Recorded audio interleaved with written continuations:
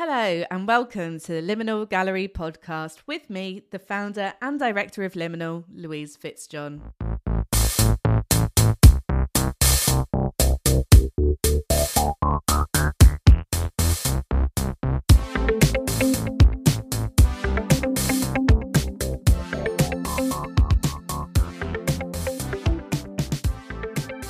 This podcast is an opportunity to speak to the contemporary artists I'm exhibiting in my Margate-based art gallery. With an exciting programme of solo and group exhibitions, hosting this podcast is a fantastic way to delve deeper into the artist's practice and to probe their innermost thoughts about their exhibitions.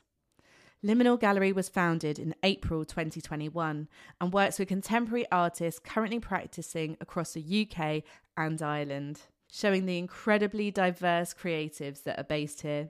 I've been working in the art world for over a decade and I'm incredibly passionate about fully supporting the artists that I work with, and I spend most of my time trawling through social media to find artworks which blow my socks off.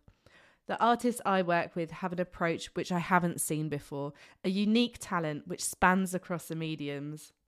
I'm so excited to share these artists with you as we have in-depth conversations exploring the artists' lives and works into what makes them tick and what gets a ticking off. So I hope you'll join me both on this podcast and down in Margate, where you can see the exhibitions of these artists in person.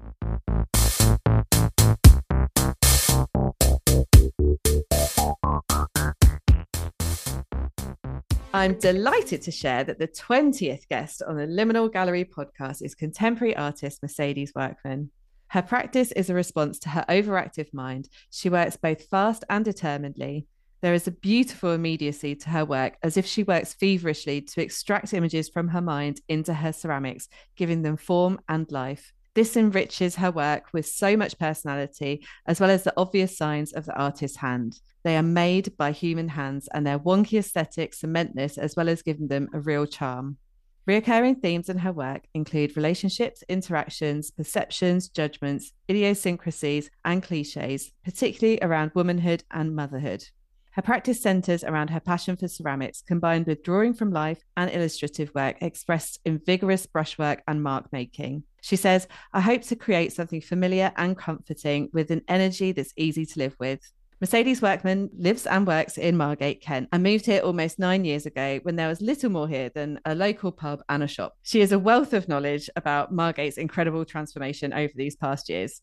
She has recently had a solo exhibition, ABC of Me, at Tracy Emin's TKE Studios in Margate, where she is also a studio holder. Alongside her current solo exhibition in the cupboard at Liminal Gallery, she is also included in a group exhibition, Small is Beautiful, at Flowers Gallery in Cork Street. Her work has been collected by prominent names such as Tracy Emin, Russell Tovey, Millie Brady, and Christine and the Queens. Mercedes Workman, thank you so much for joining me today. Lovely introduction. I love listening to it. I'll take it. Yeah. I'll repeat it for you later.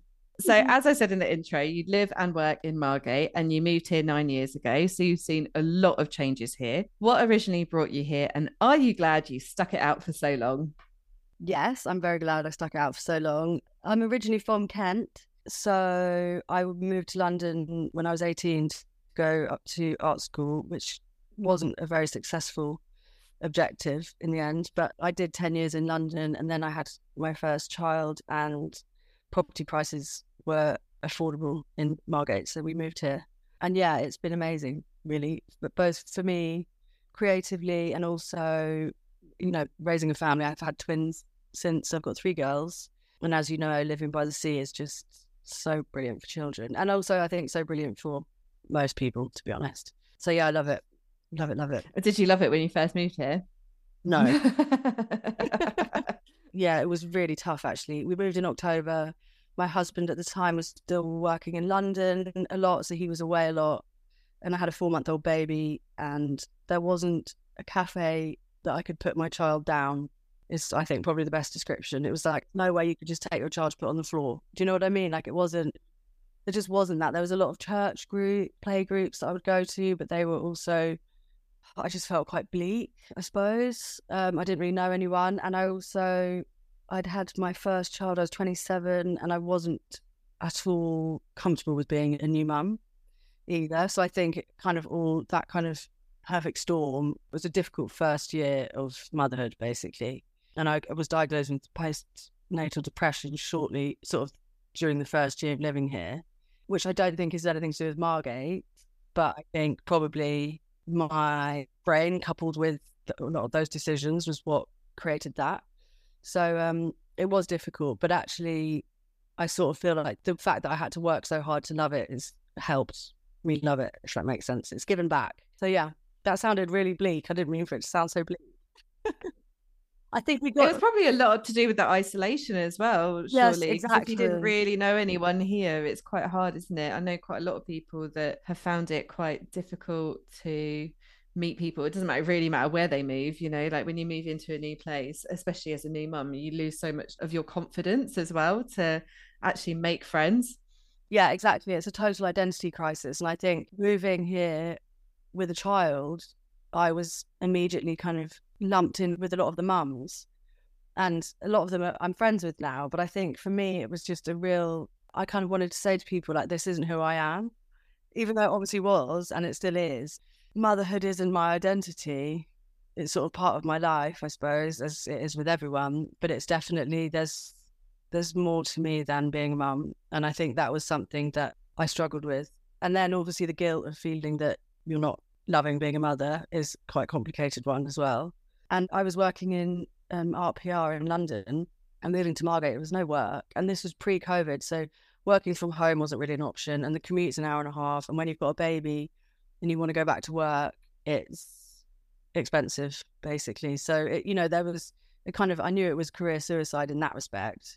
But obviously something new came out of it, and I was able to do my art a lot more. I also got pregnant with twins within the first year of moving here. So I had a 1-year-old and then twins when my eldest was 18 months. So I had 3 children under 2. So that was also isolating for very many other reasons. Just logistically trying to move them around, I can imagine. Yeah, and also like seeing people was really difficult because I didn't have many people with that many children. Do you know what I mean? So it was like trying to explain to someone that to get out was going to be difficult, and then when you do go out, I had 3 children in nappies, it's like then also having to carry all the stuff, put one on my back, have a double pushchair, it was just like, to see me walking up the hills in Margate, it's just like, oh, it's mad. Like doing the Duke of Edinburgh Award or something, like hiking boots on, raincoat, off I go. Earmuffs. So you mentioned that you went to art school. So have you always had a flair for creativity, and what pushed you in the direction of ceramics? Yes, I have always been an arty person, I suppose, and I've been fortunate enough to grow up in a family of quite creative people. My granny was an artist, and art's in my family. So my granny actually is a sculptor as well, and so she works in clay, but it then is turned into bronze, mostly, or a lot of 3D stuff. And growing up as a teenager, I was really into photography. So I did a bit of photography and did art and photography A-levels. And then I went to Camberwell and did a foundation for 6 months, but I just got so bored, and I found it actually really stifling and irritating. And in hindsight, I've got ADHD. And so I was thinking the other day about my education. Generally, I just didn't enjoy school. I found it very boring and tedious. And actually, it's because I've got ADHD that my attention span is really short, but because I probably masked a lot of the time, and then it just came across that I was actually just really naughty. Anyway, the foundation, as I said, I just found it a bit dull. And also the house that I was living in, my friend's grandfather's house in London, burnt down, and my portfolio was in the house at the time. So I lost a whole load of that work. And when I spoke to my tutor on the foundation course, he said, you've got to do the course again. And that was in about March, April. And I think at that point, I just thought, I don't want to do this again. Like, I'm not really enjoying it in the first place. So I basically just said, my mum wanted me to move back home. And I was like, actually, I just moved to London and discovered going out, partying and being 19 and free. And I ended up sofa surfing and got a job in PR. And then I just worked. But I've always been doing life drawing or kind of making work that I wouldn't have called art, I suppose, sort of like body prints of when I was pregnant and molds of my children's body parts when they were babies and paintings and drawings around the house. I've always just made stuff. I've sort of like, I have to use my hands. And actually, I've had someone at the studios, Gazelle at the studios, has been working with me in my studio. She looks around my studio and she's like, I just feel like this is the studio of a 60-year-old man. It's got everything that you need. It's got like the drill, this sanding thing, that thing, a load of plaster, a load of clay, a load of like a saw, you know, it's just like that kind of, you know, I do just love doing stuff and building stuff. And I think also that is another thing with early motherhood, is that you're just rendered useless because you're not useless, you're making, creating, supporting life, but it's that thing like where you have to sit and breastfeed or you have to wait for the nap. And, you know, it's like that was a hugely difficult transition for me. Like nobody can tell you that that's what it's like, or maybe no one did tell me or I didn't listen, probably the latter.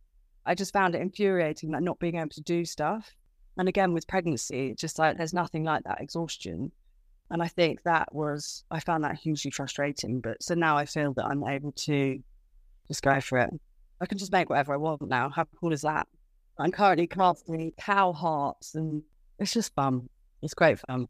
What pushed you in the direction of ceramics? Oh, yeah. So Idle Hands clay space, which is just, I can't say anything that is not amazing about clay space. I'd like to say I graduated from clay space. I would go and do the evening class once a week. It was like a 2-hour evening class that I'd go and just, some of the stuff I made with them was just, I think I've thrown it in the bin because it's just like the most repulsive things. Like I made these incense holders that were shaped like a vagina that said, smile, it's the second best thing you can do with your lips. Because it's something that my husband's parents have got on their bathroom wall. They've got this like little, not a vagina that says that, but they've got like a little chalkboard that says that next to the mirror. And I find that kind of thing, you know, this is like all leads into my practice with domesticity and this idea of the home and who we are as people. Because I just was like, wow, that is the weirdest thing I've ever seen to have hanging in the home. But it's been bought from a shop. It just fascinated me and just always made me laugh. And so I made these weird incense holders. I don't know. Anyway, they were given to people as Christmas presents and then I think stolen back and I threw them in the bin because I just couldn't even bear it. They were just like the most disgusting things. The play space enabled me to just make weird stuff and do weird things. And I've just, that thing of it being 3D, like using my hands and not so much my brain. And then, you know, it's like there's something about that kind of tactile nature of it that's, when you're doing a painting, that can be exhausting. But mentally, I feel that painting can take up so much of your concentration, and same with drawing, especially when from life. But I think just generally, actually, whereas when I'm making something in 3D, I feel like I'm focusing on something and it's not taking everything out of me. So anyway, so that was great. And then actually clay space during the lockdown, I was able to go and work in their basement when they were closed. They had a system based on the social distance. So I think I had like 1 afternoon a week or 2 afternoons a week where I could go in. And it really saved me actually, because my mum had died just before lockdown, not of COVID, she had cancer. So I was really, really struggling with 3 small kids in the lockdown situation. And my husband was able to go to work and he's a music producer in his music studio. So I was, again, that isolated feeling was really full on during that time. So just being able to leave my house and go and I started making animals then. I made the Zodiac series, which you came to because I exhibited it at my house. Yeah, so you did. Yeah, so that was Play Space. Thank you so much for everything. They're amazing. That's incredible that they opened up their basement to allow people to use the facilities. How amazing is that? I just really felt that they saw me, because during the lockdown I'd been buying clay from them. They would drop off clay, so I was making stuff at home, and then you take it back to be fired. It was one of these processes, and actually, shortly after my mum died, I just couldn't not use my hands. So I was either making something out of clay, or if I didn't have clay, I was drawing. And I was drawing these like weird kind of totally make-believe animals with like a bird with lion's feet. But it was like I just had to keep doing this. It was almost like an expulsion from my brain. It was never anything really dark. It was almost just like the need to be in a kind of maybe a bit fantasy. I don't know. So actually the fact that they saw and recognized that I wouldn't say in need, but I was definitely, I would have been, you know, it was, well, look what's happened, you know, so, yeah, it was great. Play space are amazing for that, for doing things like that to people. I watched a really beautiful video interview you did with Art on a Postcard where you mentioned that art is your therapy. And so, what way do you find it therapeutic? And is it something that you found yourself searching for? I mean, you already kind of touched on that, but Yeah, I think Art on a Postcard, again, going back to people that have sort of recognized me or seen me, Gemma Pepe, she's also someone that's just always been fully encouraging and supportive as well. So I think surrounding myself with these amazing people has been the best way to kind of keep going. But I think, and in terms of a therapy, that encouragement, I suppose, it's not a forced encouragement though. It's kind of like, here's the tools, now it's up to you sort of thing. And I think clay being so physical, and I'm a very active, I move around a lot, I like hardly sit down. So it's kind of being able to, whether or not I'm sitting down and working, but with clay, it's kind of like, you know, you can pound it, you can drop it, you can bend it, you can mold it, but it's also quite fragile. So there's also, you have to have a bit of respect for it as well. And I think clay also, because I am someone that wants immediacy and works so fast, you have to respect that you can't build when the clay is too wet. So you have to leave it to dry a little bit, and that might be overnight. And then you can go back to it and then work a bit more. And then you have to leave it to be completely dry before we can fire it. And then firing it takes sometimes 12 hours to heat up and 24 hours to cool down. So it's a day and a half in the kiln. Then it comes out of the kiln, and then you've got to glaze it and do the same thing again. Or it might not work. Or it might not turn out how you expect it to. And, you know, that's then maybe 3 days have passed and you've got to think about it again. So I think the fact that I'm so fast and immediate, it's almost like the reason I've chosen ceramics as my main outlet is because it forces me to slow down or take a step back and look at what I've done or reevaluate things. But I also think, I was thinking about this the other day, that maybe because I do have such a short attention span, that the fact that I make something with clay and then it disappears from my brain, and it's like, and I quite like to think when I shut the door of the kiln, like it's not my problem. And then when I reopen the kiln, I'm like, I've got a whole new idea, you know. So it's, and it, quite often that's what you're confronted with. It's like something looks different once it's been fired, or you think, oh, and then I suppose that time to reflect, or maybe I've started work, well, not maybe, I would have definitely started to work on something else, or I would have glazed something else, you know. It's kind of having that. So that's been a therapy in many ways, because it's just sort of trying to be a bit zen about things, I suppose, and take stock. But I think also for me, art is a communication, that I can say things that I don't know how to say with words. And I think trying to describe a feeling that maybe is indescribable linguistically, I can do with drawing or building, with my energy as well. I think my energy is something that comes across in my practice. So I feel that it's kind of familiar. And I think that's the thing that I, again, which in the introduction you said, is that if I can create something familiar that someone else will look at and understand, then for me, I've done what I wanted to do. My intention is that although we're all completely different, there's a common thread that we're all probably going through very similar things, but a lot of people don't have a language for that.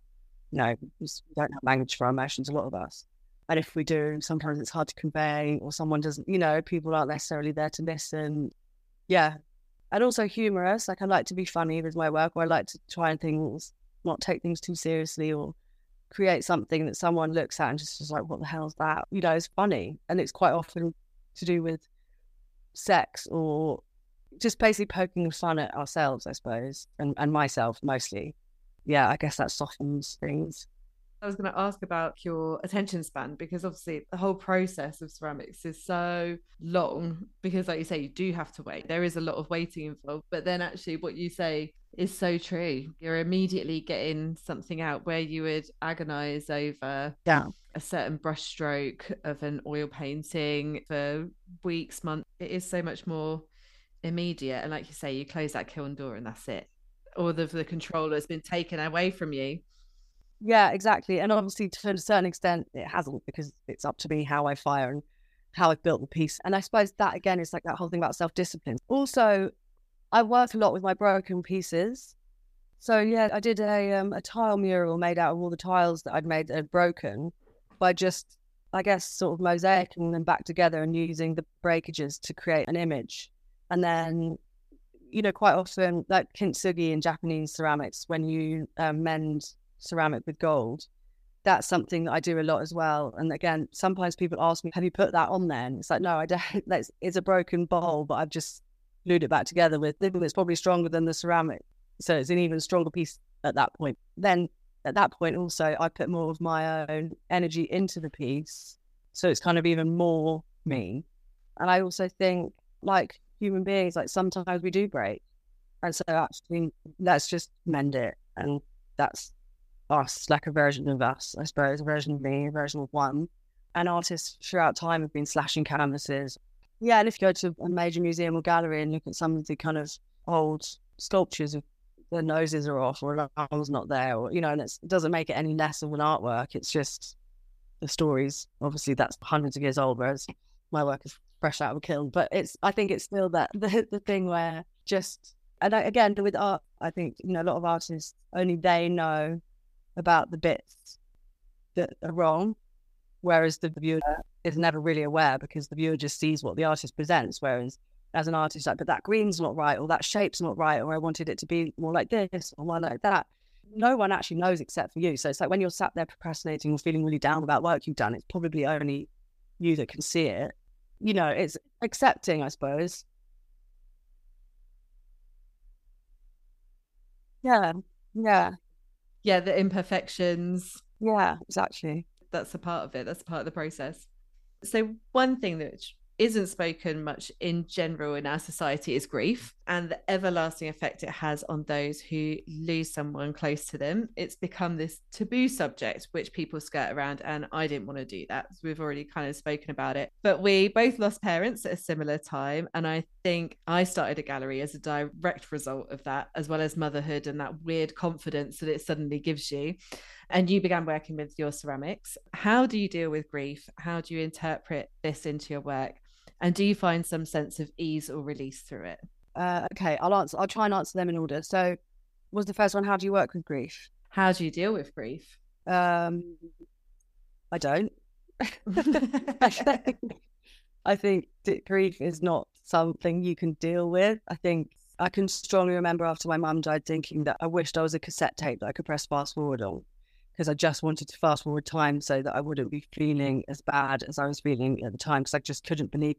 Very similar to having a baby. When you have a baby, you kind of can't believe that people are doing this every second, because the overwhelming feeling of love and amazement and, all of that, you're just like, what the hell? How on earth is people functioning when they're like, I've just it's like someone phoned you and you're like, I've just given birth. Like, oh my God, like it's kind of a phenomenal feeling. And I remember after my mum died, I was like, why are you sending me a bill through the post? Like, my mum's just died. Like, it's that feeling of kind of like the world changes, your world changes. And it's kind of almost, I had this strong visual thing in my mind of like a globe with me on the top, completely out of proportion. The globe's tiny. I'm probably like half the size of it.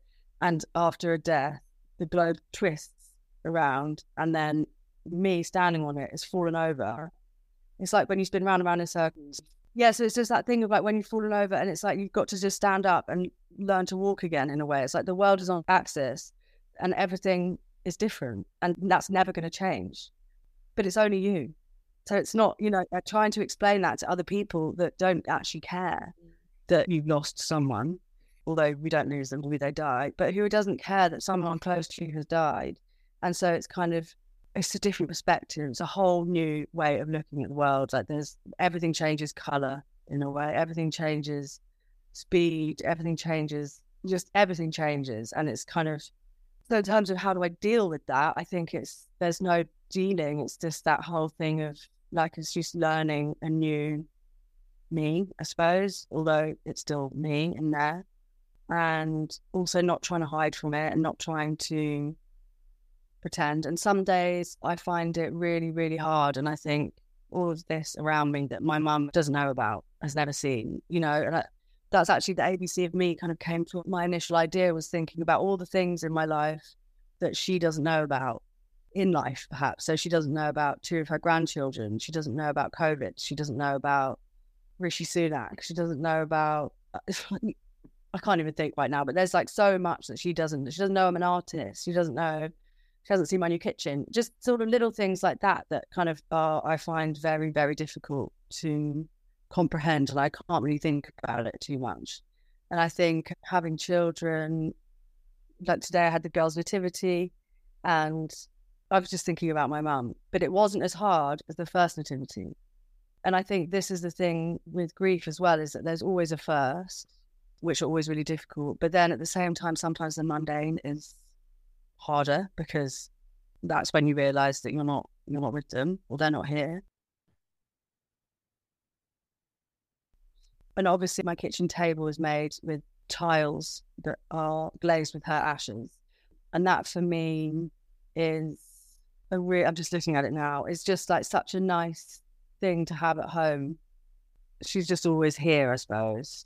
And of course it's not her. It's never, that's never there, but talking about her with the children and stuff. But it's grief's really difficult. Really, really difficult.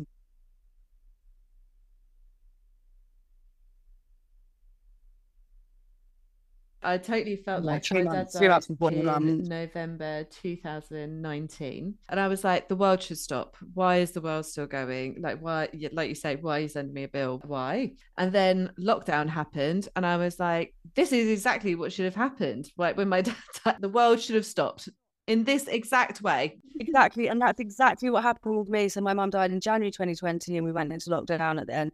And when she died, I remember coming back to Margate because I was at her house. She died at home, and someone said something about coronavirus. And I was like, what the hell is coronavirus? And obviously it'd been in the news, everyone talking about it, but I'd been so consumed with my mum that I hadn't bothered listening to the news or turning it on. And I was like, what the hell? And then we went into lockdown, and exactly as you said, I was like, well, obviously this is what happens, because nothing can be the same. And I used to think, she's done this. She said, right, I'm not around. None of you can go out. None of you can do anything. This is your punishment world. So yeah, I hear you on that actually, in a way, the world stopping was an appropriate reaction to my mum dying. But then obviously the news was filled with 750 people died today, 1,000 people died today. So, and I was just like, I think I've almost turned the news off completely since then. Yeah, it's bizarre, isn't it? It's really bizarre. And I actually drew a lot of comparisons between death and birth in many ways. The quiet, complete life change, kind of no one really understands unless they've been through it, or it's hard to explain to someone unless they've been through it, and that kind of, yeah. And I think when I meet people who have also experienced grief in this way, it's a comfort, I suppose, to know that life goes on after death. And as you say, we all experience it at some point in our life. Yeah, and I think also that whole thing of, I've never been one to think like to downplay any if I feel sad about something, but oh, come on, she wouldn't have wanted you to feel like this, because that's not the truth. Like my mum would have wanted, she would have been devastated if we'd all just been like, oh, well, da, da, da. It's like, no, like that thing about grief reflecting love, of course, you have to feel this sadness and as a memory almost. But I think that it's also just knowing that I'm living my life and you really do only get one go at it. So it's, I want to honour that. Yeah. So how do I interpret it?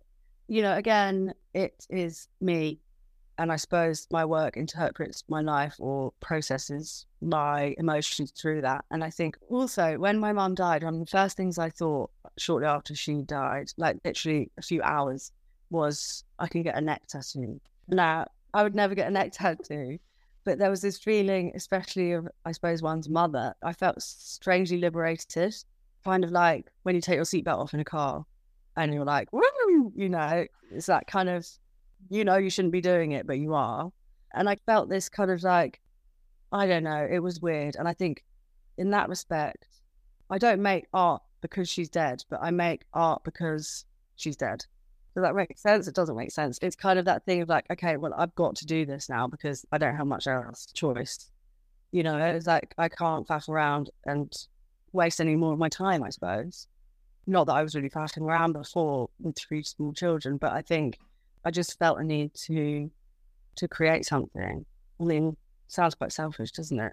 No, not at all, because it's like a sudden realization that actually life ends, and it doesn't matter how much you're loved, how much you're, needed in the world, like life ends. And like you say, you've only got this one opportunity. Why would you not do something that you're like, oh, but it's risky. Yeah, There's like all of those conflicting things where you're constantly like, oh, doubting yourself. And then you just suddenly think, well, no, now is my time. I'm just going to do it. And if it doesn't work, then I do something else.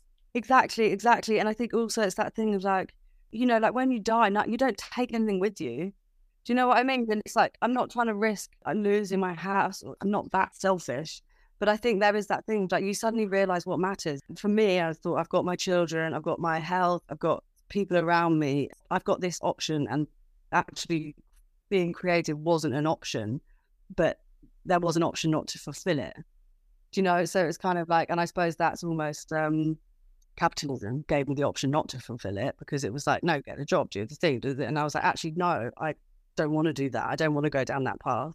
So here I am, I suppose. And very sadly lost a cousin last summer as well. He was only 23 and he drowned in a river, which was just like the most awful tragedy to ever happen to any family. And that just confirmed to me all of those thoughts and feelings of, you know, live life, you know, and he was someone that really lived life as well. You know, he didn't wait around. He hardly ever had a phone on him because he'd lost it or left it somewhere, because it didn't matter to him. You know, he just wanted to go and see people and talk to people and be with people and do great fun things, but, you know, not in a selfish way, but he, you know, he was always there. And I think that was something that I felt was like the availability of being there and present and doing what you love with the people you love. And so I think that was for me another reason to just be like, do you know what, I've got to do this for myself, but almost in honor of these people that aren't able to carry on living in that way, you know?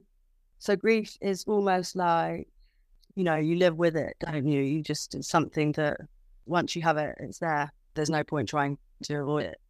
I think it's better to embrace it, and also just know that you're going to have some days when it's going to feel really, really horrible, and you don't want to believe it, right? You kind of can't really imagine.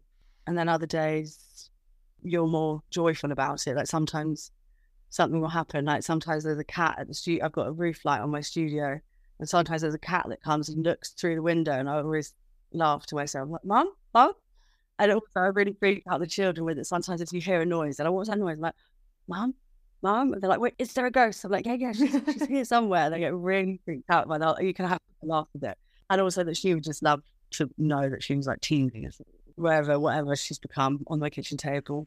So talking of your kitchen table, and so you said that you used the ashes of your mum in the tile glaze, which is on top of a table that was in your solo show ABC of Me.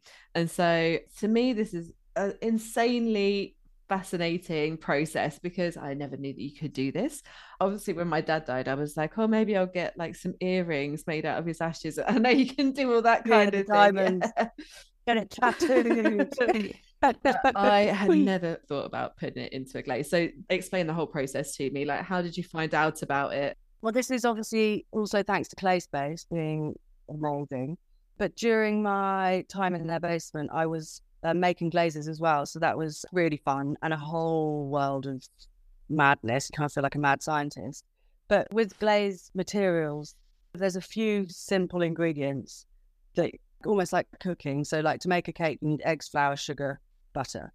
So with glazing, when you make a glaze, it's quite similar, except that you can add 0.01 gram of chrome and it will change the whole color of your glaze into something completely different. One of the ingredients, so to speak, is a kind of calcium type product. I'm someone who is like much more professional than me at making glazes, going to get really cross with how I'm explaining this.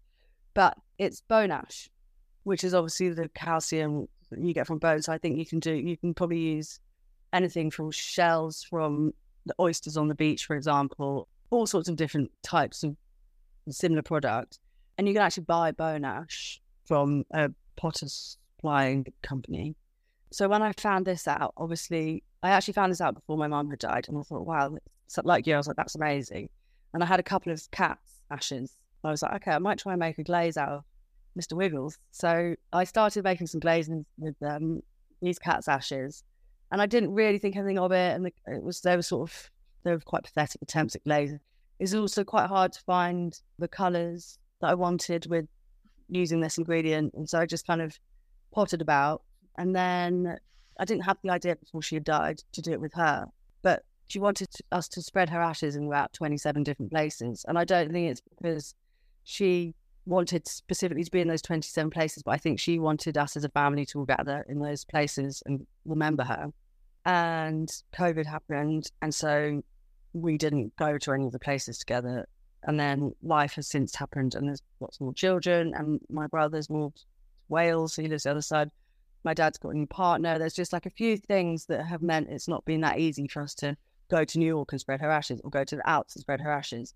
So also something that my dad had said to me, which I hadn't ever really thought about, was that he wanted to bury all of her ashes in one place, which I was, you can't do that, because she said she didn't want that to happen. But he said he wanted to go and sit somewhere with her. And that really struck me, because I hadn't even considered that, which sounds bizarre, but I suppose when someone's not buried, and when I had this idea of their ashes being everywhere, and then I thought, wow, that's a totally different experience to his grief, you know? So selfishly, I thought, well, actually, I quite want to go. So when I was coming up with this exhibition, I thought, I'm going to make a table which is her, basically. And that's the whole idea, is as a woman, you are in the kitchen, you're serving, you're available, you're there. The whole exhibition then, ideas kind of comes born from that. So I started making test glazes with Mr. Wiggles and Ginge, well, R.I.P., my two cats. I just had to look through a few recipes with colours that I liked, colours that I wanted to use. They all had to be the same firing temperatures, because obviously I was firing all on one piece. And also draw a design for the table that represented my mum, and also was a colour that I could live with as my kitchen table. You know, there was these kind of various elements, some very important, some not so important. So I just started developing it that way. And one of the weird things that I had to do was pulverize the ashes a bit more than they already were. So the cat's ashes, one of the cats was very ash-like, whereas one of the cats was quite gritty.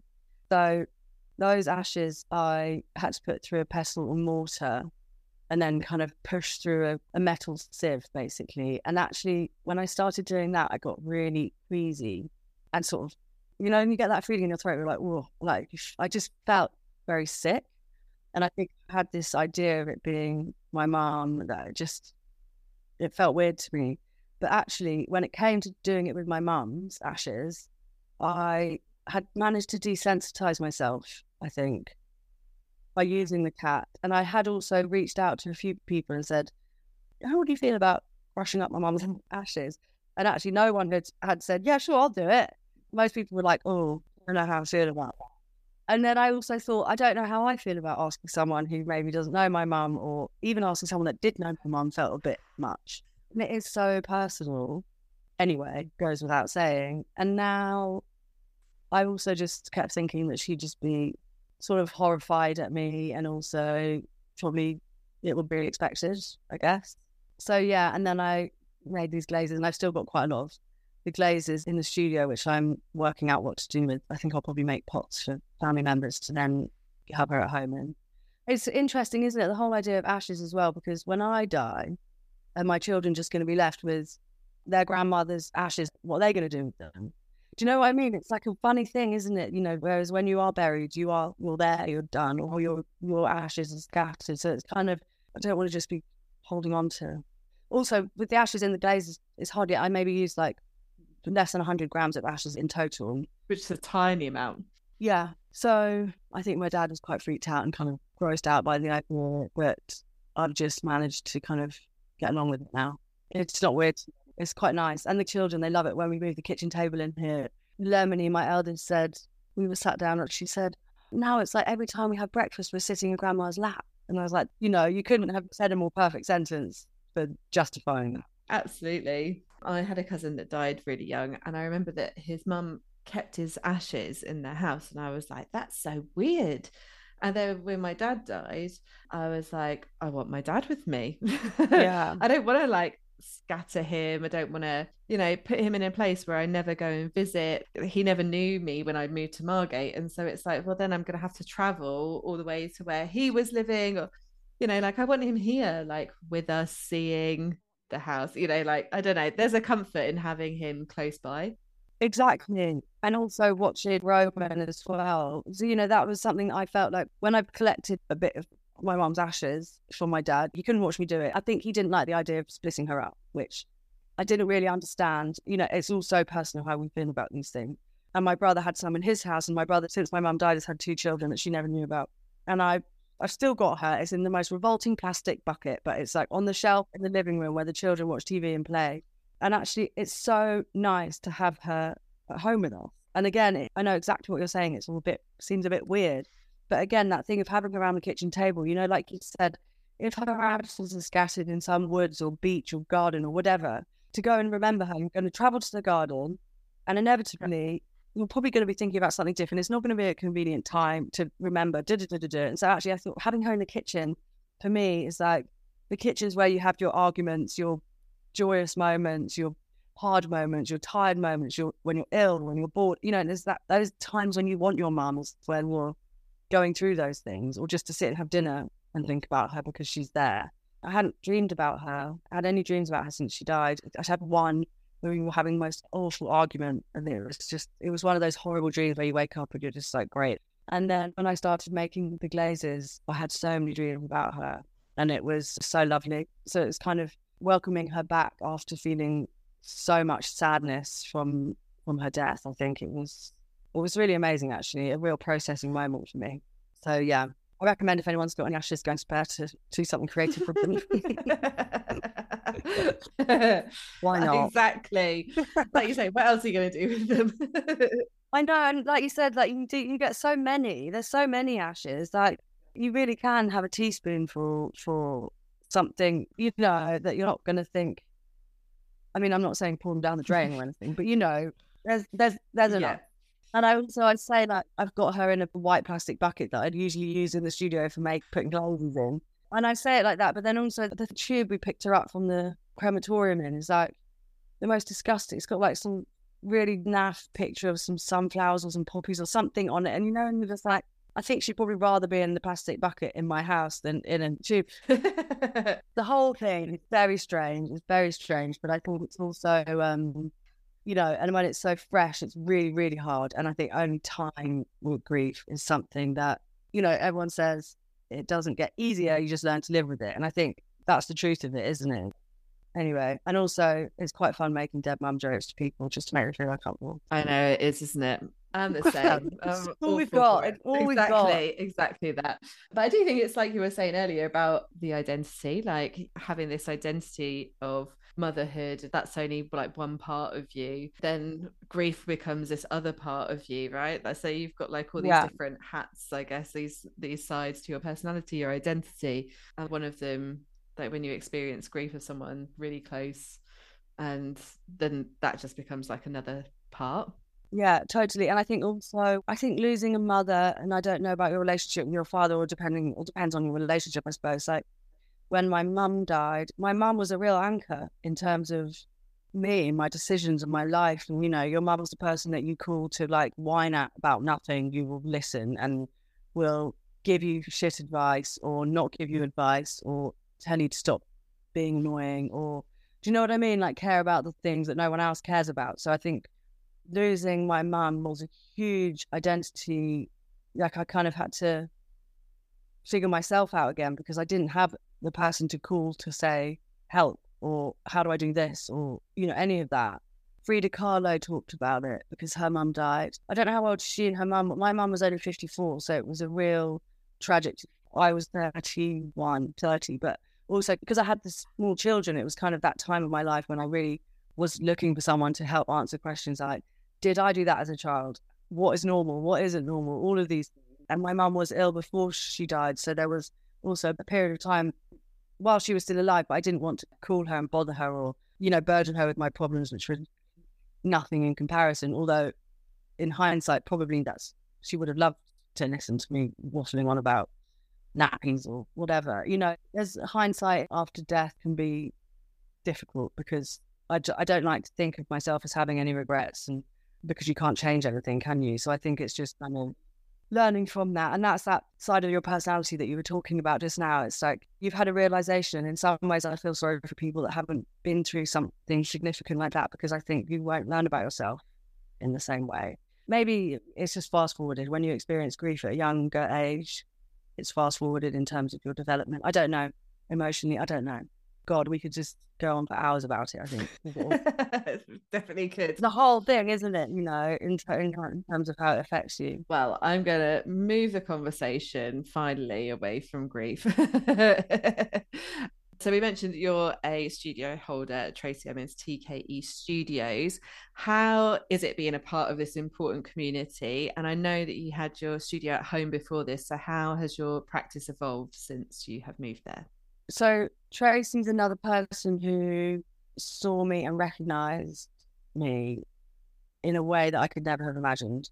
When I was making work at Clayspace, I was also having some building work done on my house, and I said to the builder, I'm going to make the tiles for the kitchen. And I hadn't actually thought that through. I just decided at that point I wanted to do something, because also it was after COVID. I think I was bored. I didn't have a job because of COVID and the kids and blah, blah. So I set myself the task of making these tiles. And some of the illustrations on the tiles are women artists that have inspired me. And so I drew an illustration of Tracy Emin's Everyone I've Ever Slept With tent. And then it's so iconic, and it doesn't exist anymore either. So it's kind of like one of those things where I was like, okay, that's kind of an homage, so to speak. And then I had been working at Resort Studios, which is an art studio that's now at Dreamland. I'd been working there for a couple of years, and I went to an exhibition that was opening there. I might have even had some work in that. I think I might have had a sculpture or something in it. And I went up to the private view, and Tracy was there with Rob Diamond, who I'd met through Bidding in Margate. And he introduced me to Tracy, and I said, nice to meet you. And then I said, oh, I've actually made a tile of your artwork. Let me show you. And so I showed her, and she said, oh, are you an artist? And I said, no, I just do think this. She went, oh, I think we're an artist, actually. I sort of like made a sort of humble, like an excuse for how it wasn't the truth. And then off I went on my merry way. And then there was a company called Margate Tile Works, which was making tiles, and they decided to give it up, and they had a shed, basically, a good old mechanics, which they wanted to sublet before they moved out, and they also had a whole load of equipment to sell. So I contacted them and said, look, I think I'm interested. Can I sublet? And I'll also probably buy some of your equipment. It was a perfect thing. So I kind of moved into the shed, which was just behind my house, and this was in summertime. And when I was working in this mechanics, I had the big double doors. I always opened the double doors. I had my music playing, and I had my little studio. So it was just really like a cute little thing. And once Tracy walked past and stuck her head in the door, not knowing it was me, and she said, oh, I just heard this music playing. And I thought, you know, she was like, I just sense like a really nice atmosphere sort of thing. She was with a friend. And I said, oh, come in. And I said, I made the tile. Do you remember? And she went, oh, where is it? And it was in my house. I said, no, it's in my house. Anyway, she then sort of every now and again would pop her head into the studio to say hello, which I obviously found very charming and lovely. And then I said, well, why don't you come to my house for a cup of tea, and I'll show you the tile in situ in my kitchen. She said, okay, all right. Which was also very surreal. And she came over for tea and sat in my kitchen and looked at the tiles. And I remember thinking, if only I could call my mum and tell her that she's going to go out for a cup of tea. Do you know, it was just surreal, just absolutely surreal, weird moment in my life where I just like, what is going on? How has this happened? Anyway, I had a lovely cup of tea with Tracy, and then off she went. And then at the time, as you said, that the studio I was subletting was. And then I was working in my home studio, and she'd walk past and she'd knock on the window and wave at me. And then she contacted me and said, I've got this studio complex. I think you might be interested. And at the time, I was just, again, I wasn't really taking myself seriously as an artist. Oh, I can't afford it. Oh, I don't know. You know, and I was like, I ended up subletting a garage of some builders, and yeah, I was sort of a bit of a nomad. Anyway, she showed me around these studios, and she'd also found the studio I'm in now and said, I think this studio is for you, that you can shut your door and it's almost like a room of one's own. You know, it's like, this is for you. You're not sharing with anyone. You can lock it. It's not got your kids coming in and looking at what you're doing or poking around at things. And it made me cry, actually, because I felt, again, that thing about being seen. It was like I couldn't believe that this was happening to me. I couldn't believe that Tracy Emin had got a space, and also the studios, as you know, so close to my house. It was kind of like, that was like probably my mum, again, I can say that mum watching over me or something. Someone in the universe was keeping an eye on me, basically. So she offered me that space, and I think I was one of the first people to move in. And we were there before all the locks were put on the doors, or when they were still doing all the like snagging work. And I ended up having my kiln, it wouldn't fit through the doorway, so I had to have it craned in through the roof, which is very exciting. And then they had to have new windows put on, and it was just quite mad actually. And then so I was there in November, and then everyone started moving in officially. There was a few of us. I think Jack was in there in November. Lindsay moved in January. But basically, I was there in November, and then people started moving in January, and then the artist residents started moving in March. And so sort of seeing when everyone's being strangers to now we're all friends, and kind of the relationships are there. And I think just, I pinch myself really that's, if you'd asked me 9 years ago and I moved to Margate and I felt like I was going through hell here, to say, look, in this much time, this is going to be your situation, I would have said you were tricking. I would have been like, what have you been smoking? You're going mad.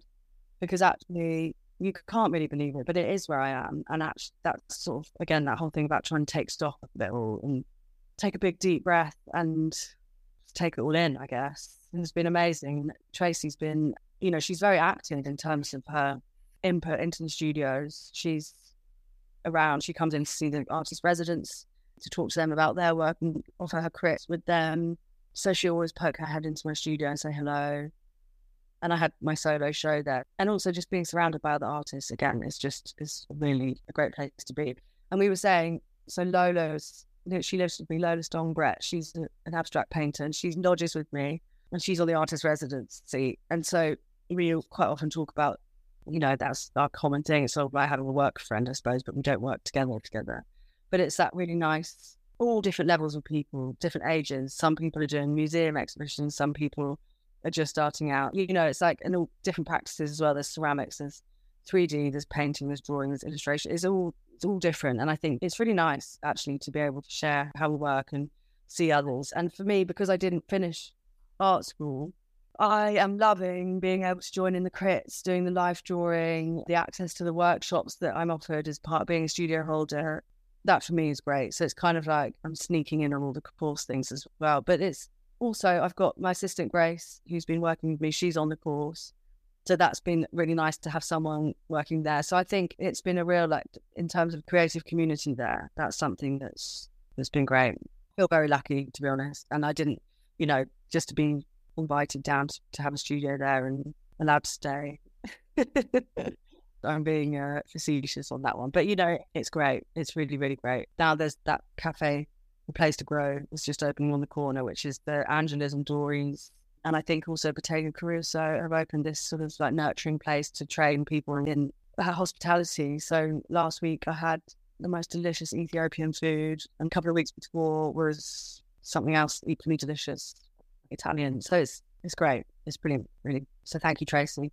I went to the summer fair, and that just really opened my eyes onto how much of a community it's become, because you could see like everyone interacting. It was a really playful event where everyone devised their own ridiculous art games for people to play. Yeah, that was all instigated by Tracy. And I know that initially it's like, oh God, what have we got to do now? Why have we got to do this? Because we've all got our own things going on. So I think part of you is that I actually didn't get involved in the summer fair because I was away that weekend, and I'm the only one at the studios with children. So obviously it's the summer holidays for me. So it's very hard for me to work at all in the summer holidays, but then to put that extra time into to do something else. But it was a real shame for me to miss it. And I was actually gutted. But as I said, because I was away I pre-booked the weekend away that weekend anyway.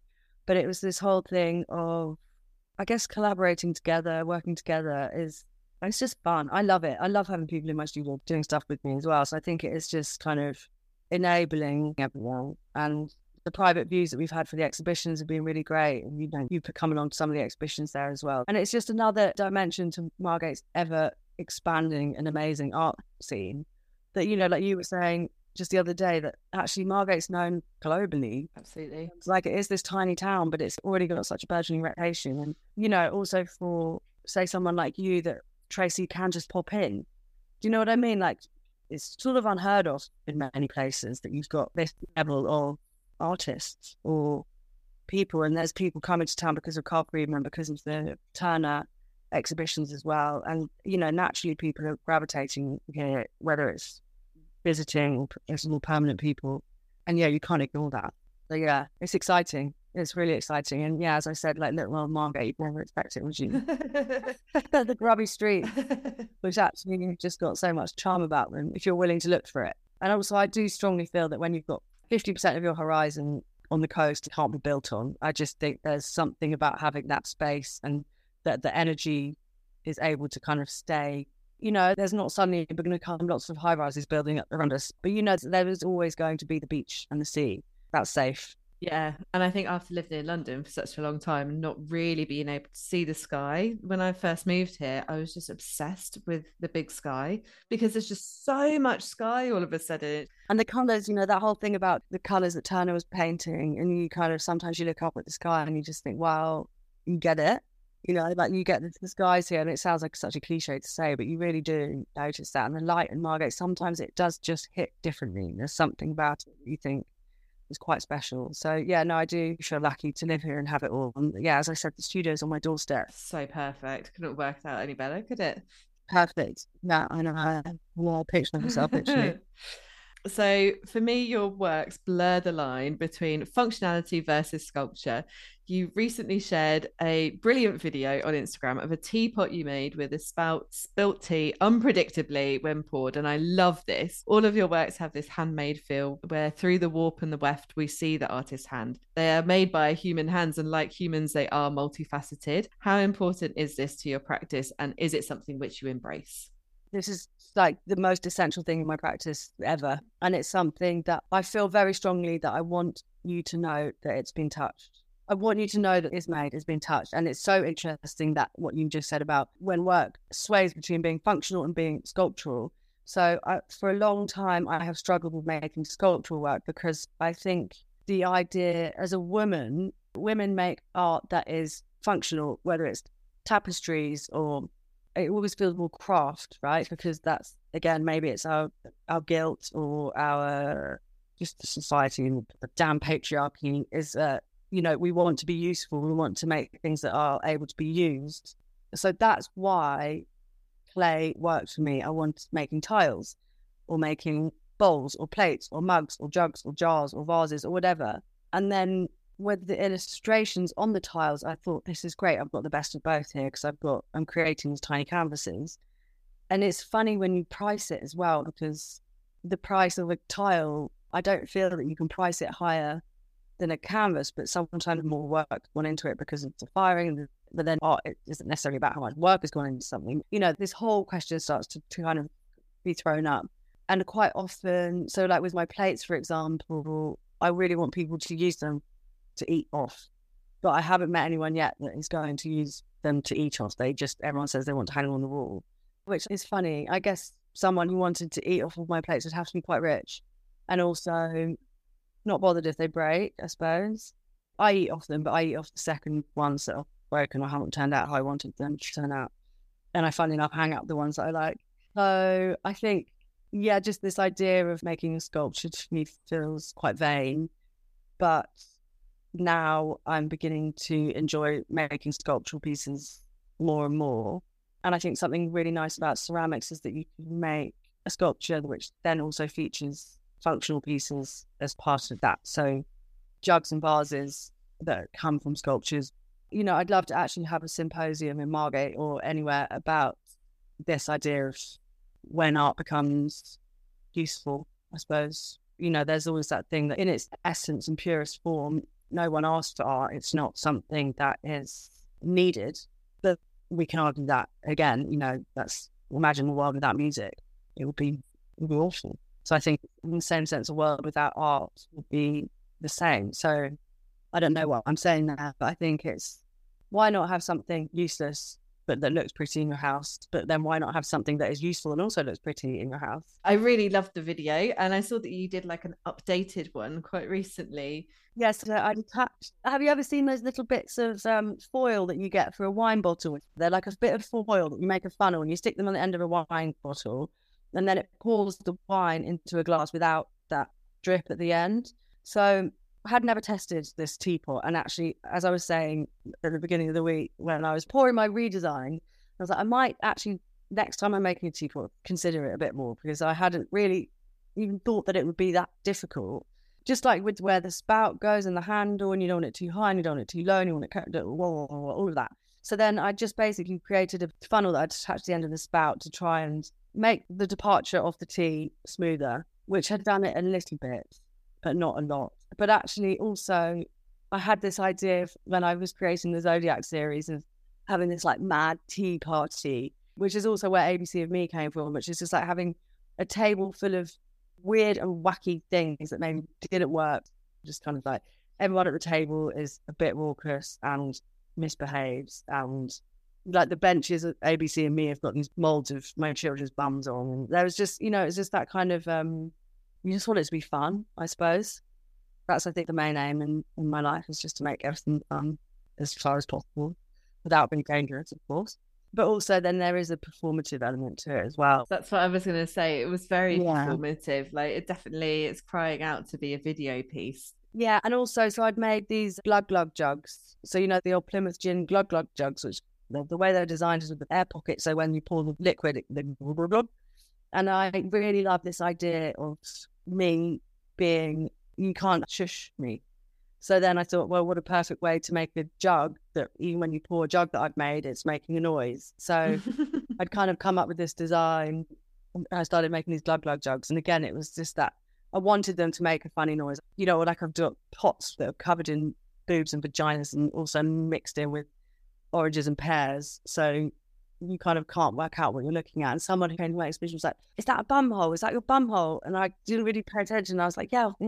You just sort of a bit distracted. And I was like, of course it is. And then I came to look at the piece that she was pointing to, and it was the bottom of an apple. It was just like where, and I was like, actually, that's perfect. That's exactly what I'm talking about. It's like, what is that? Where is that coming from? And I think there is that performance element in all of my work. Definitely. I want you to get closer. I want you to get in. I want you to look. I want you to feel. I want you to just be a part of it, I suppose. Again, it comes with the human touch and making sure that, you can see the fingerprint. It doesn't matter that there's the mark, because I want you to know that that was me. And onto your current solo exhibition, Turner's Female Contemporaries, in the cupboard at Liminal Gallery. Why did you want to use this to spotlight these artists? How much research did you have to do into it? And were you surprised by how many of the women featured have been left under the radar? So when you first started putting the space in the gallery up, I just thought that was so brilliant. It was just such a fun idea and so involved. As a viewer, you have to get right in there to go and look at it. And so in a way, I prefer it to, like in any other normal gallery space, walls where you can just stand and look around. It's like, no, you have to get down on your knees and get into that space. I thought, actually, what can I do with the Turner Contemporary directly opposite? How can I create that space in a way that reflects me, not personally, but sort of, I suppose, as a female artist? And that was when I came up with thinking there's this whole huge multi-million-pound gallery that has been based on one man of the time.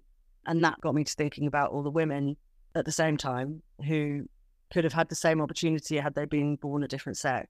And that's when I came up with Turner's Female Contemporaries. And I hadn't really underestimated how much research I'd need to do. And actually that was the main bulk of the work for that. So I can't remember how many tiles there are in total, like 77 or something. And I thought I'd have all British women. Well, it was completely stupid of me because that was impossible, because I started going then Europe and America and Australia and Asia.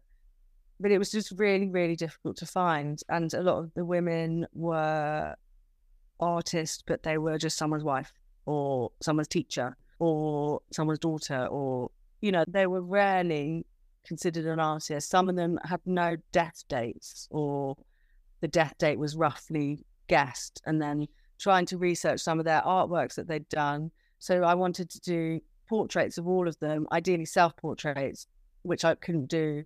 Self-portraits, I did as many as possible, and then I moved on to portraits, but quite often the portraits were done by their husbands or done, someone else. There's a few where you can even find a portrait. There's none. It's just been lost to history. Yeah, exactly. And I kind of felt, part of me, again, there was that feeling as I was drawing their portraits or copying their work or whatever, thinking to myself, well, at least in 150 years after I'm dead, someone is making a tile of my face maybe I've done my job, you know, maybe that's enough.